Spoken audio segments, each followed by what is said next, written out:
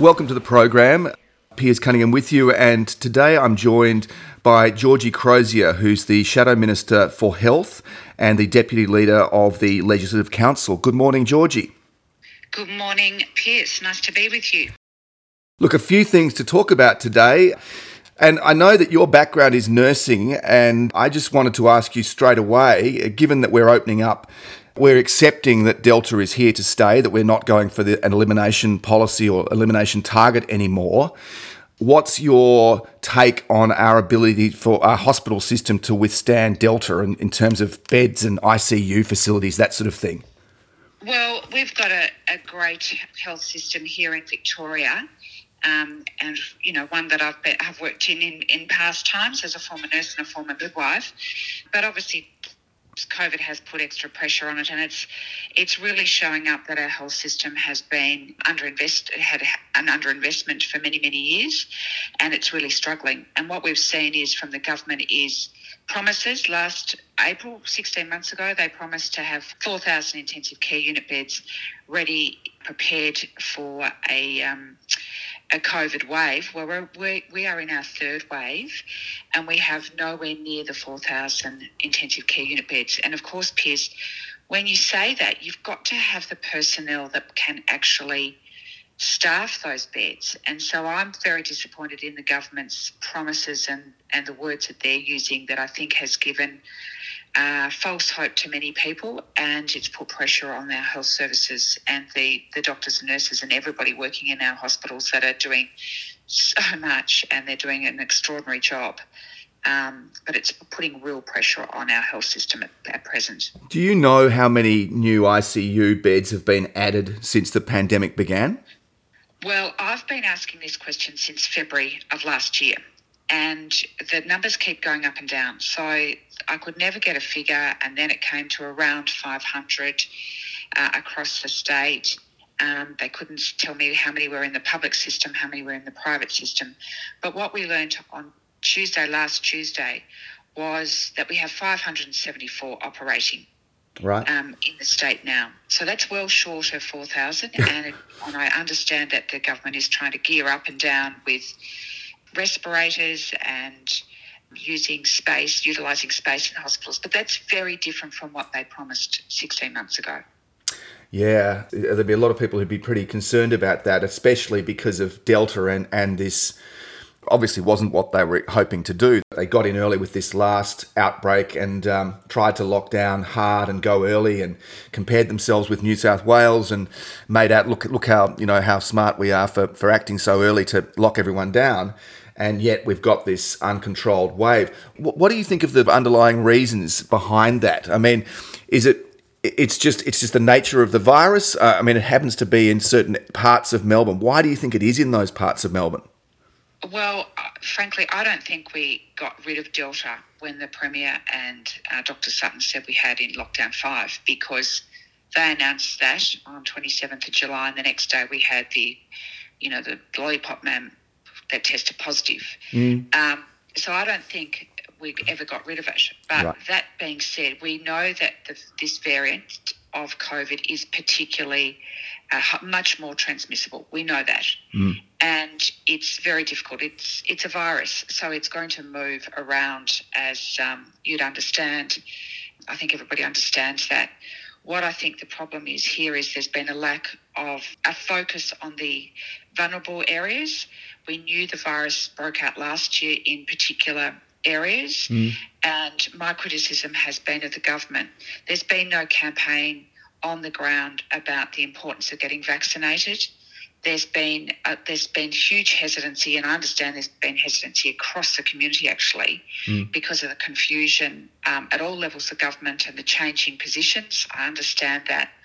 But what we've seen in the UK with their uptake of AstraZeneca, just no complaints. They didn't complain about the vaccine that they were getting. It was just get the vaccine, and they were able to, manage the spread far more effectively and have been opening up, working with the virus, if you like, or managing the virus. But so I think the government has taken put too much emphasis on trying to go to that COVID zero position, which I think was completely unrealistic. Always has been, because we know the virus will come in. It will escape from hotel quarantine. It will be coming through across borders like we've seen. So it was very difficult to eliminate. And I think that was a part of the reason people are tired of being in lockdown. The compliance is wearing, and for those reasons we've seen that. We've seen the reports of the non-compliance in certain areas where the virus is more active than in other areas. So do you think that same logic applies to Queensland and Western Australia and other states in Australia that are still pursuing elimination? Well, I don't think you can eliminate the virus. I just think it's completely unrealistic to think you can eliminate this virus when you've got trade coming into the country, you've got our international travel. I think we did a great job in terms of shutting the borders to prepare our health system last year to get, to help stop what was happening around the world. But you're always going to have outbreaks. And if you can manage those outbreaks, which I think is part of the management, we need to be able to manage the outbreaks. And that is partly preparation of our health system. And of course, this year, we've got vaccines. We didn't have that last year when this virus hit our shores. So we are far better prepared in terms of our testing capacity. But vaccines have really changed the game in terms of assisting people from... Well, you'll still transmit the disease, you'll still get the disease, but you won't get as sick and the deaths won't occur like an unvaccinated population. Georgie, why is it that pharmacies and GPs seem to have been neglected in terms of the government's messaging about, where to get vaccinated? Yes, Piers, I've been critical of that as well, because we know that GPs have been doing the heavy lifting of vaccination since the start of the rollout that was agreed National Cabinet with the phased process that they wanted those essential workers and the vulnerable to get vaccinated first. That was with the vaccine that we had. It was complicated because of the international supply. I won't go into that argument. I think we're all aware of that. But the GPs have been doing the heavy lifting, and then we finally got pharmacists on board. They were accredited to do AstraZeneca jabs. But in Victoria, it was much slower than the rollout in New South Wales, for instance. And they had, I think the New South Wales government have done well, is put pharmacies, put their rollout weeks before we have in Victoria, especially in those hotspots that they were seeing. And that gives people a greater ability to communicate with their pharmacy. They feel safe. They know their pharmacists. You've got that grassroots ability to get the vaccination at a pharmacy and, of course, your GP. But the state government, up until just last week, actually, have always concentrated on the state hubs, promoting the state hubs, which are doing a terrific job as well. But they've never spoken about, yes, the state hubs are there and working, but please, we've got pharmacies on the ground, we've got your GPs. Please utilise all of the services that are there to provide a vaccine to you. And what do you make of, we're just talking about New South Wales, and they seem to be mindful that the public wants to have and business wants a roadmap, if you like, of the way to get out of this and the way to open up and the way to live with COVID.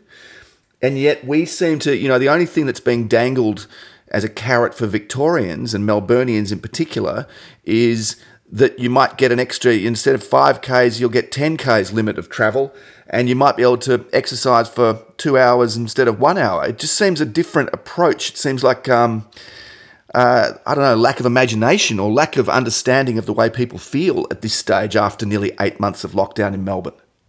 Well, I think what all Victorians want is hope. We just want hope. We want to see that plan. We want to see that roadmap.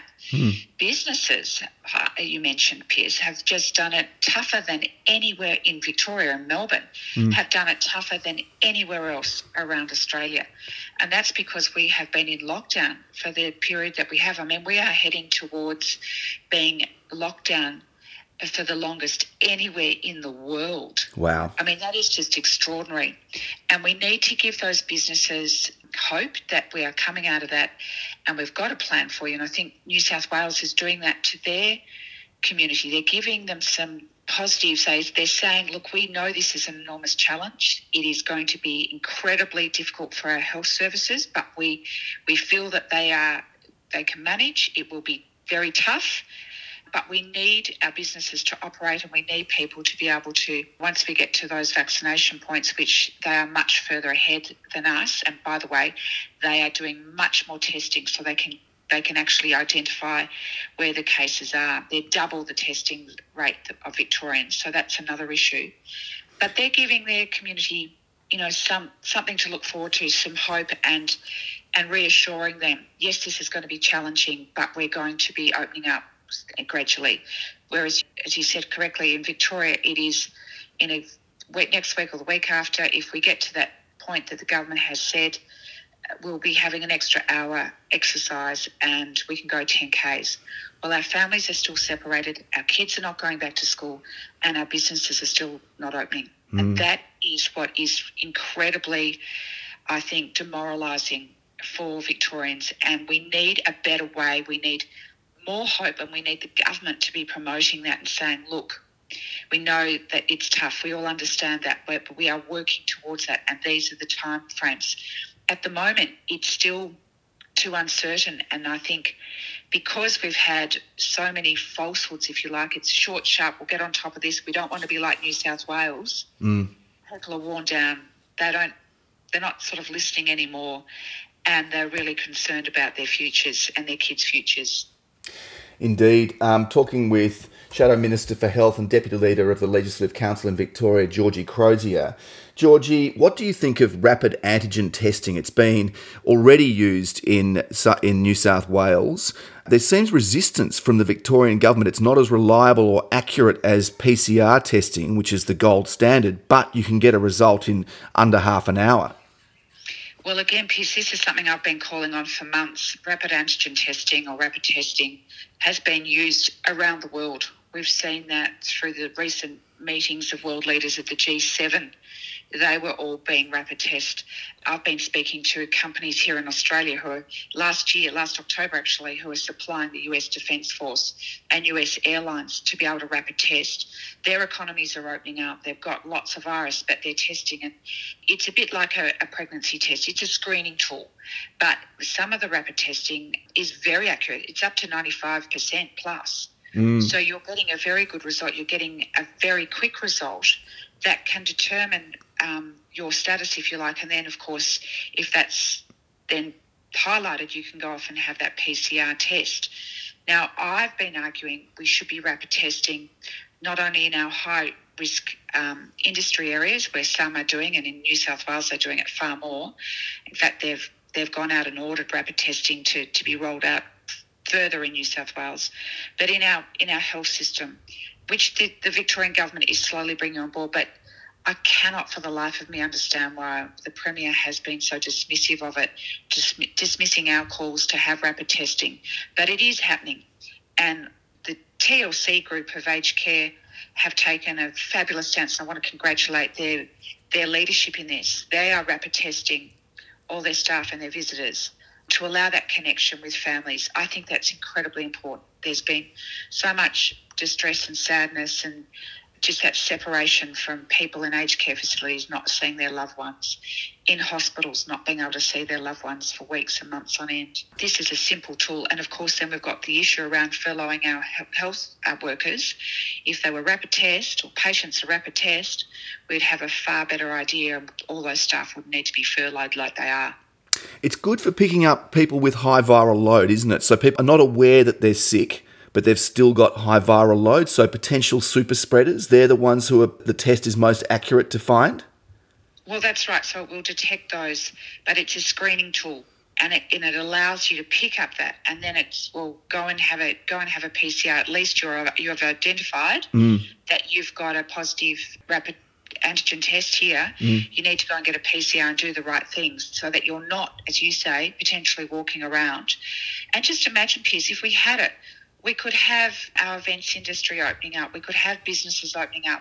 I've mentioned the benefits to our health care services, but there are so many applications, and it is happening around the world. So I just don't understand what the hesitancy Yeah. here in Victoria, Yeah. and why the Premier is so stubborn on this. And why not? If you've got the benefit of learning from countries that have had huge waves of the disease to deal with, and obviously they've had in some cases much higher death toll. And Australia's still lucky in that respect.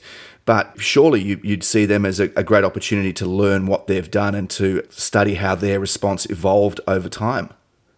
Indeed, and I think that's, if you look around the world, and we understand this virus is here and it will evolve. There'll be another variant and we'll have to manage that.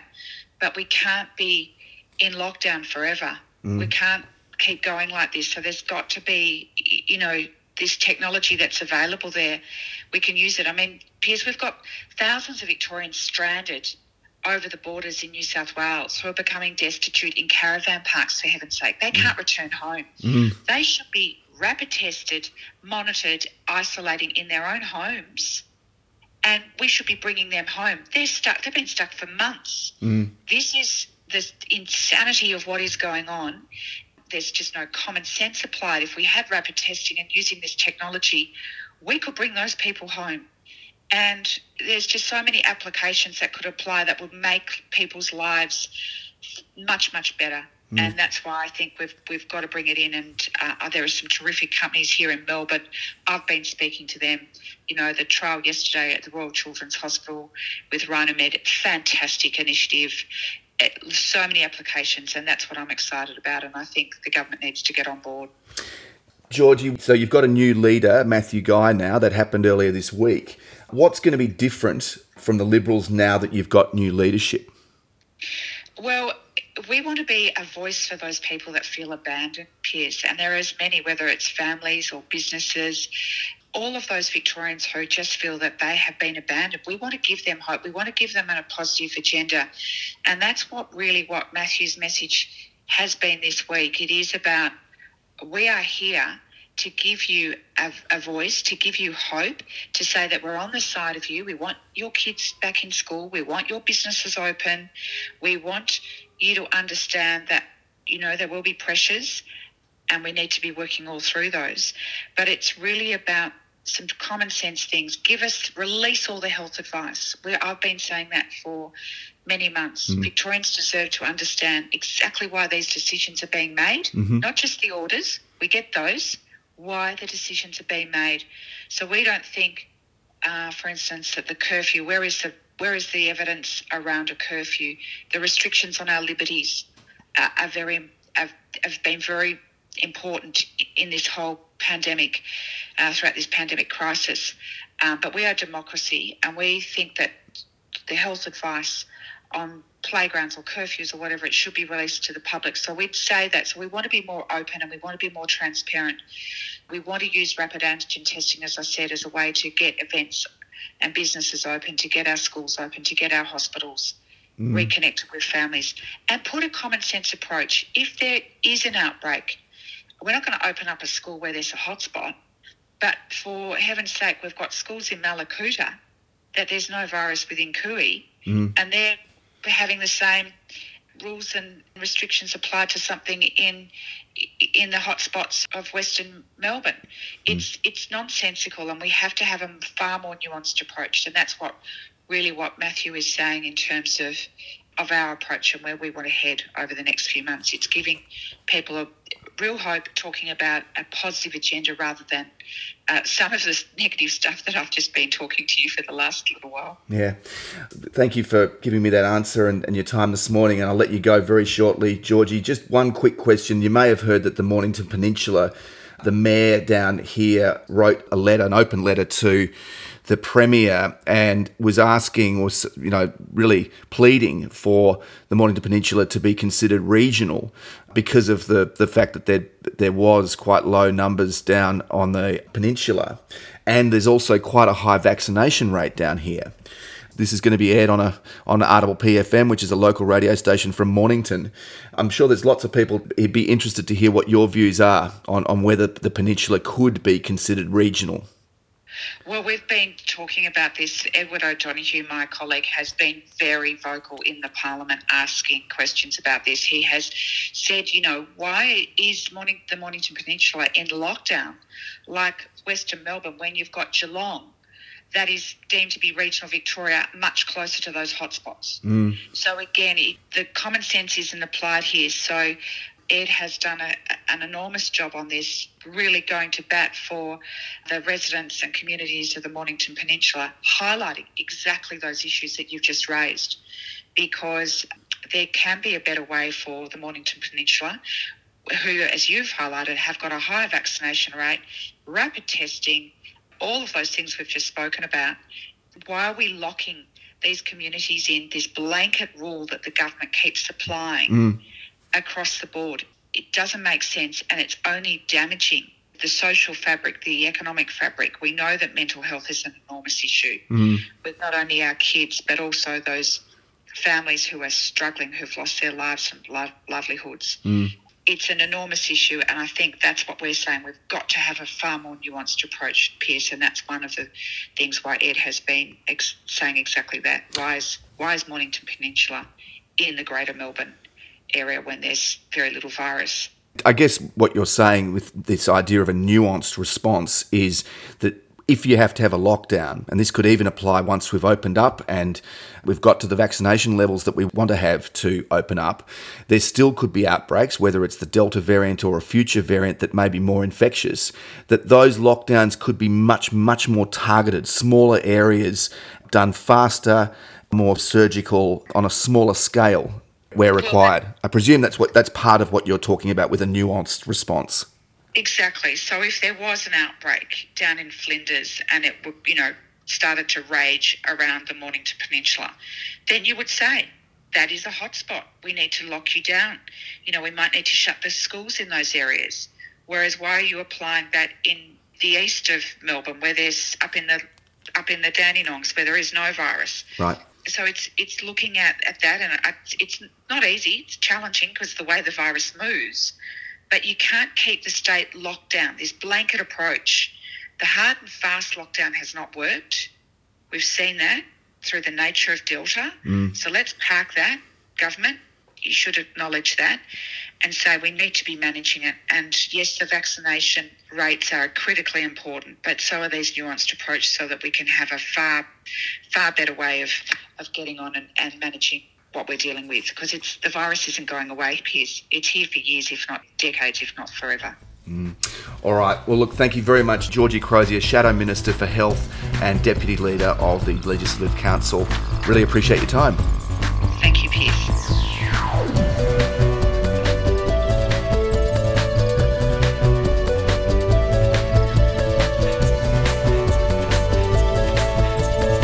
Beyond Infinity.